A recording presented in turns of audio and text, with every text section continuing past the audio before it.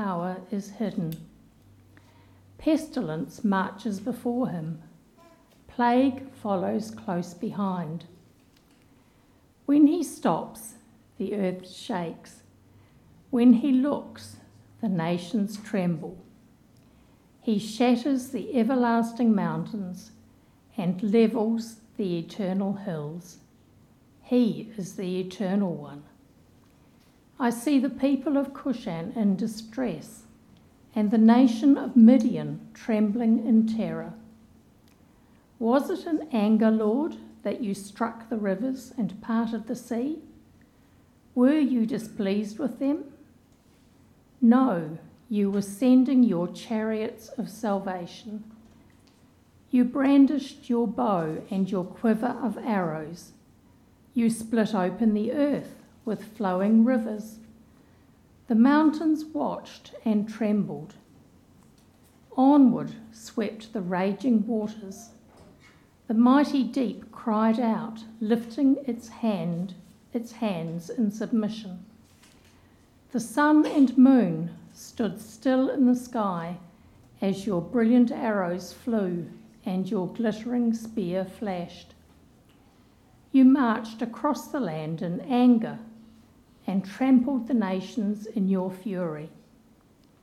You went out to rescue your chosen people, to save your anointed ones.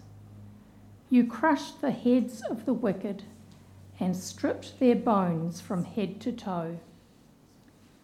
With his own weapons, you destroyed the chief of those who rushed out like a whirlwind, thinking Israel would be easy prey.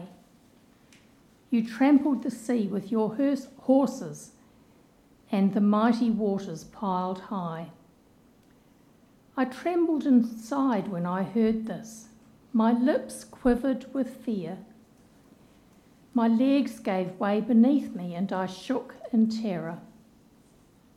I will wait quietly for the coming day when disaster will strike the people who invade us.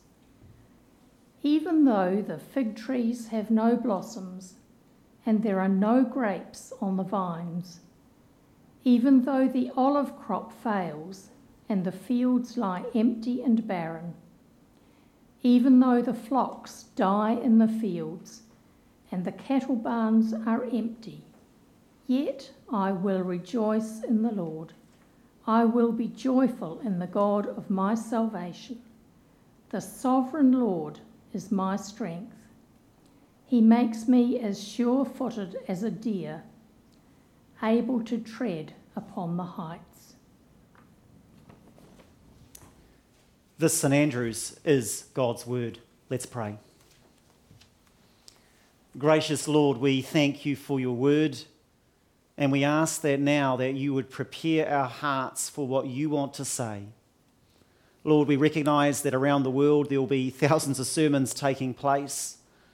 But Lord, for anything to truly good happen, it has to be your Spirit and your word coming together, not idiosyncrasies or giftings of any particular communicator. And so, Lord, we humble ourselves under the authority of your word. We desire that wherever we are and whatever space we're in this morning, that you would speak to us through your word, by your Spirit. And Lord, we ask that if there are barriers in our hearts, obstacles, apathy, complacency, hostility, resentment, anything that would hinder what you want to do in our hearts, we humble ourselves and ask that you would remove it.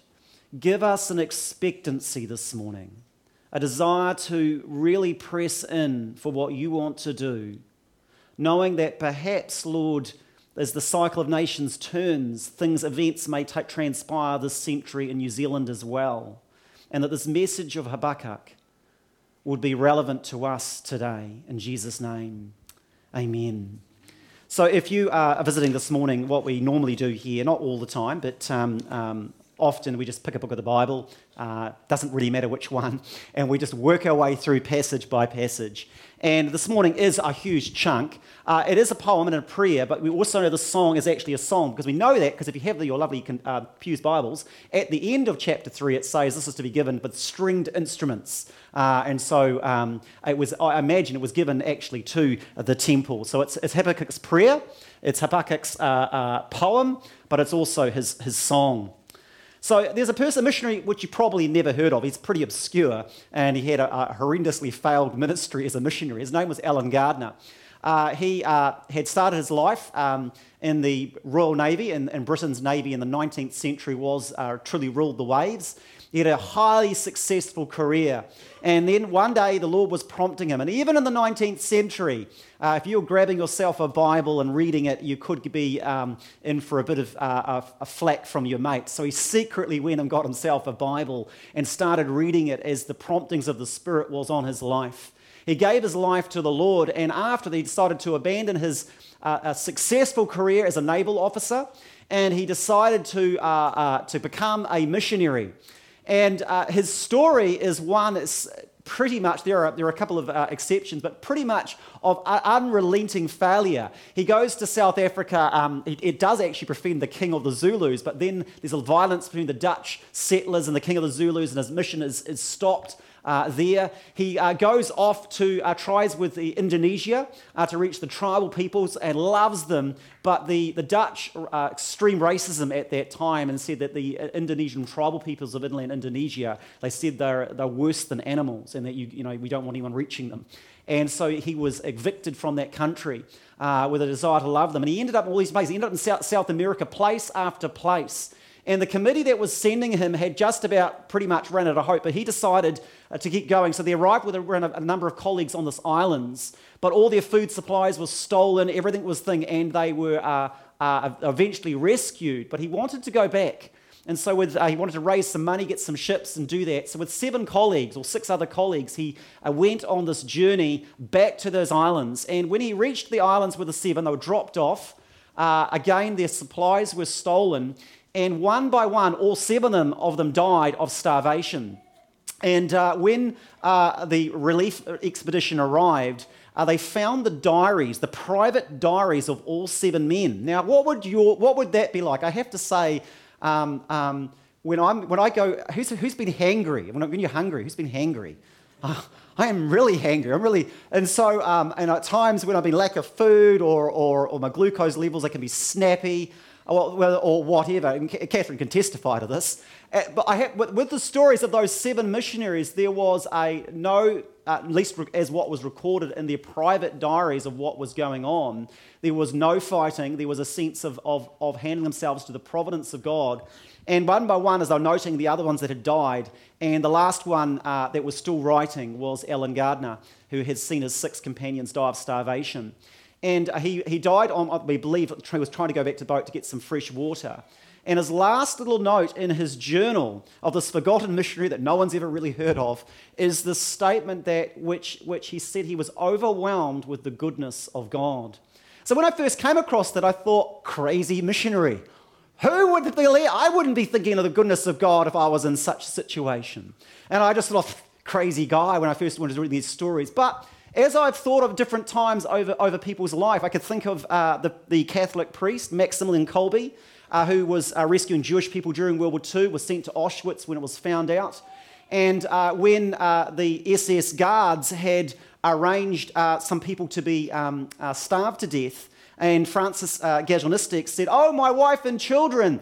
Maximilian Kolbe said, "I'll take his place in the starvation bunker." And history records both from the guards and others in the camp that in the starvation bunker it was like a church, quote, end quote. The power and goodness of God. So here's a question. Do you know the goodness of God through what he does for you, or because you've experienced it in your life regardless of what's going around your life? All right? Are you with me of the differences here? Have you experienced the goodness? Do you normally experience the goodness of God through inference? He's blessed my ministry. He's blessed my family. He's blessed me with a new car. I'm blessed, hashtag, on social media with a picture of a new car or something. Is that how you experience the blessings of God? Or do you experience the blessings of God regardless of situations? For example, right now, as we're sitting here, they believe to be about 30,000 Christians sitting right now in a concentration camp in North Korea. 30,000, including children. Is it only the Western Christians who experience the goodness of God? Or is God still good to the Christians in North Korea? How do you experience the goodness of God?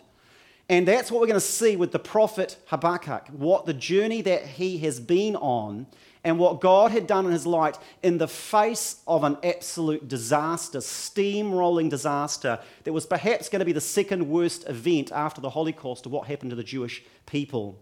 So we are, as I said, finishing a series on the prophet. And the prophet, I know it was in the video, but just a quick recap. The prophet, like all the other prophets, if you've read all the minor prophets, there are a bit of a woe is me and woe is our nation. Things are in decline. Politicians suck. You know, it's sort of going to be like a social media post. The corruption, social degeneracy, moral decline of our society. And that's the vibe of the prophets. And the prophet Habakkuk has that. But what he has in the midst of it is it's not written to the people to repent. It's actually his own anguish. So what the prophet was doing, he's writing almost in his own diary of what was going on, what he saw and what he was pouring out to God. And so he poured out to God the moral decline of Judah, about people who were once following God but had abandoned it, about the decline of moral values, about the rich getting rich, the poor getting poorer. And as he poured it out, he said, God, what are you doing? And then in the chapter 2, as the Bible Project said, if you've been in the series, you'll know this, God gave his reply and said, yes, I'm aware of this, and I've got an answer. It's the Empire of Babylon. They're coming to wipe Judah out as well as a number of other nations around. And then the prophet has a reply to that. He goes, what? I love in the Bible Project, what? That's exactly like, what are you doing, God? I thought you were a good God, a nice God, a kind God. Why would you, a holy and just and pure God, enable Babylon with its cruel violence to be used as a tool to bring your providential will in relation to Judah? And he says, I'll stand on the mountaintops. I'm going to await my reply because whatever you say is not going to be good enough and I'm going to get a right reply because there's no justifiable reason for what you are doing.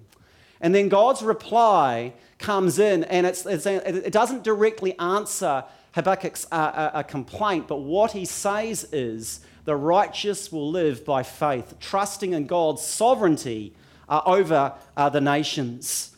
And it was then that the prophet had an insight into the rise and fall of nations, that in time Babylon too would be judged, and that the cycle of nations would turn on Babylon. But in the meantime, despite God working out his purpose, the prophet was going to have to live in a time where there'd be no grapes on the vines, the olive crops would fail, the fields would lie empty and barren, the flocks would die in the fields, and the cattle barns would be empty. And so the prophet was going to be in a situation similar to Alan Gardner. Are you with me? He's going to see his mates starve to death around him. He was going to see starvation. We know this from both the archaeological records of the sacking of Jerusalem and also from notes dug up, as well as multiple biblical accounts. There was starvation, war, and defeat. He was going to live through that and see that, and then the survivors going into exile. And so Habakkuk was living from a human perspective at the wrong time. If he was looking for the goodness of God in wealth, health, and success, he would not find it. So this was going to be his journey. And so in the midst of it, he writes this song, and this is what he says. We're only going to go through it really quickly, guys, so don't feel like it's going to be a half hour, 40 minutes. We're just going through, but there's some highlights here, and at the end, I want you to stay with me. When teaching, people can sometimes tune out. I know that we've got attention spans with TikTok are reducing, but to hang with me. This is the Word of God, and it's worth actually focusing and fighting for concentration. So let's have a look at some of Habakkuk's song of what was happening in his life. I've heard about you, Lord. I am filled with awe of your amazing works in this time of our deep need. Help us again as you did in years gone by. In your anger, remember your mercy. And so as he realized at the end of all this revelation of what was going on, he was like, I realize, okay, It's like back in the day before the law changed. I got spanked and strapped by my dad. You remember the days when that used to happen in our society? Well, I do. I've got vivid memories of this. And I would remember Mum would occasionally say, "You just wait till your dad gets home." And I'll be like, "Oh, I'm in for it now. I've crossed the line." And so, but often my thing is, "Oh, may Dad in his anger remember mercy," as he was getting over the strap. That was back in the day. And so this was the same with the prophet. Was in your anger, remember your mercy. Lord, I know judgment's coming. But Lord, I know about you. I'm filled with awe at your amazing works. In this time of our deep need, help us again, as in years passed by. In your anger. Then he goes on, and what he does is he has this whole Exodus metaphor, all right? Now, stay with me. There's a reason why he does this. So I'm just going, there we go. Was it an anger, Lord? I've just got a couple of excerpts of the Exodus metaphor. I'm not going to read the whole it out. Was it an anger, Lord, you struck the rivers and parted the sea? Were you displeased with them? No, you were sending your chariots of salvation. With his own weapons, you destroyed the chief of those who rushed out like a whirlwind, thinking Israel would be easy prey. You trampled the sea with your horses, and the mighty waters piled high. So in the midst of this song, this prayer, this poem that he was writing, he went back, all right? So he realizes he's going to be in this dire situation. Disaster is coming. And so what does he do to deal with this disaster that he's about to face? He remembers back to the deliverance that God has done in the past. If you are going through a difficult time in your life, if disaster strikes and you want to hold on to your faith, remember back to God's previous acts of faithfulness. And so he was remembering to the previous cycle of nations about how God was at work. And so this is we see in the cycle of nations. If you're visiting this morning, I'll just run through this very briefly. And for those who have been here regularly, this is the last time you've seen this because we're finishing the prophet today. So you have to see hopefully this cycle. But in the 1700s, there was a scholar who wrote about the life cycle of nations. No model is perfect, but some are useful.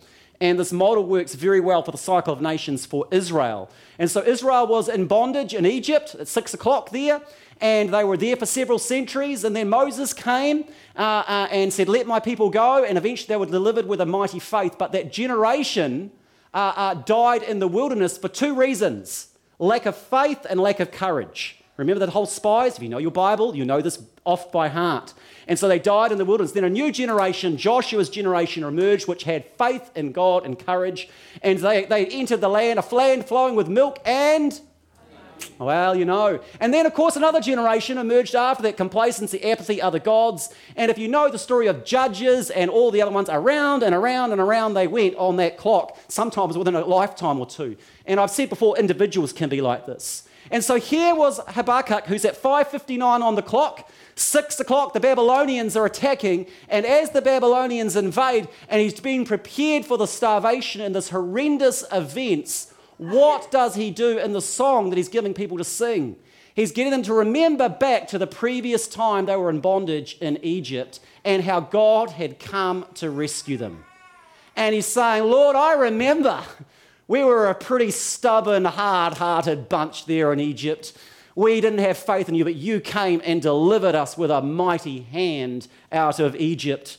Lord, do it again." And so that was a remembering of remembering.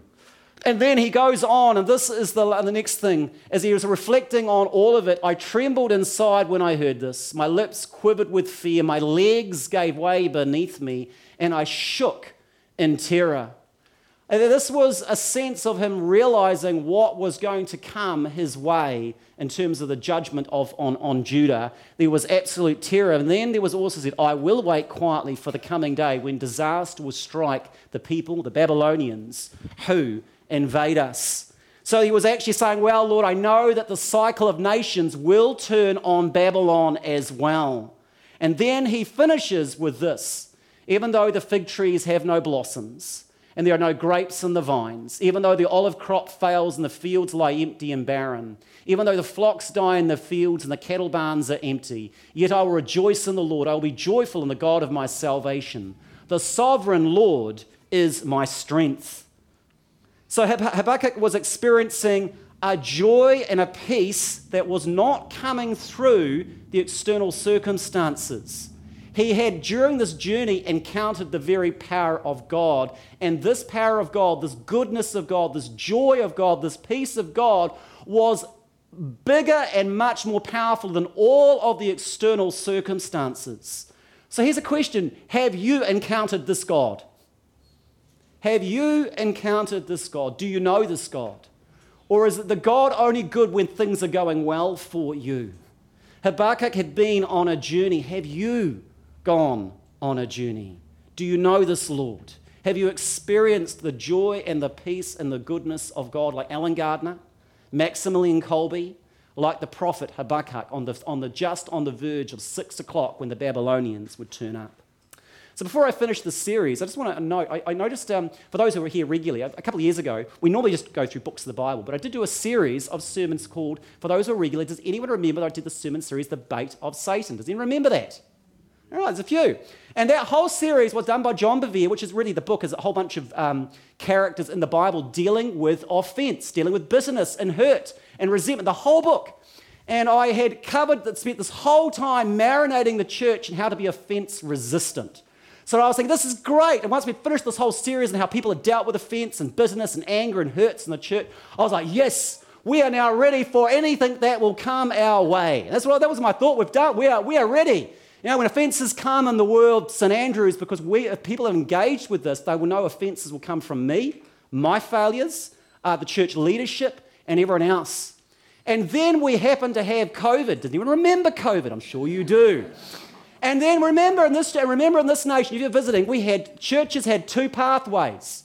We could say to people, only those willing to turn up with a vaccination passport can turn up to church, or you can separate them into smaller groups and larger groups with two paths.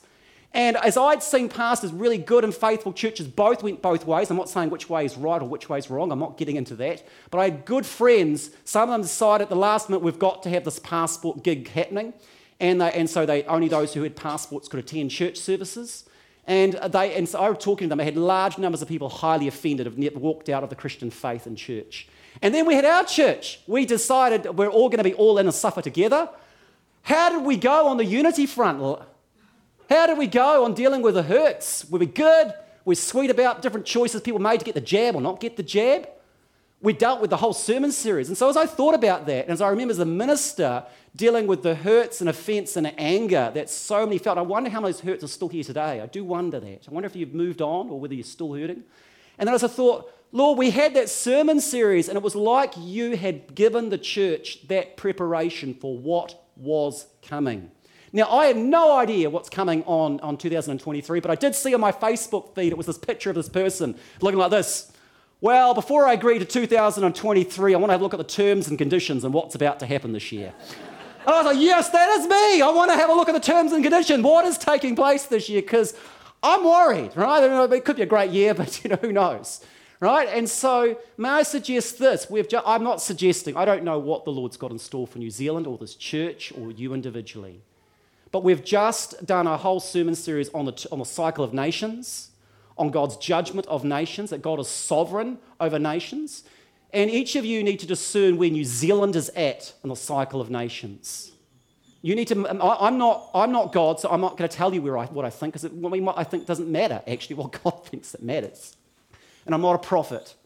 But just say, if something bad happened in the next 2 or 3 years, is this stuff just been head knowledge?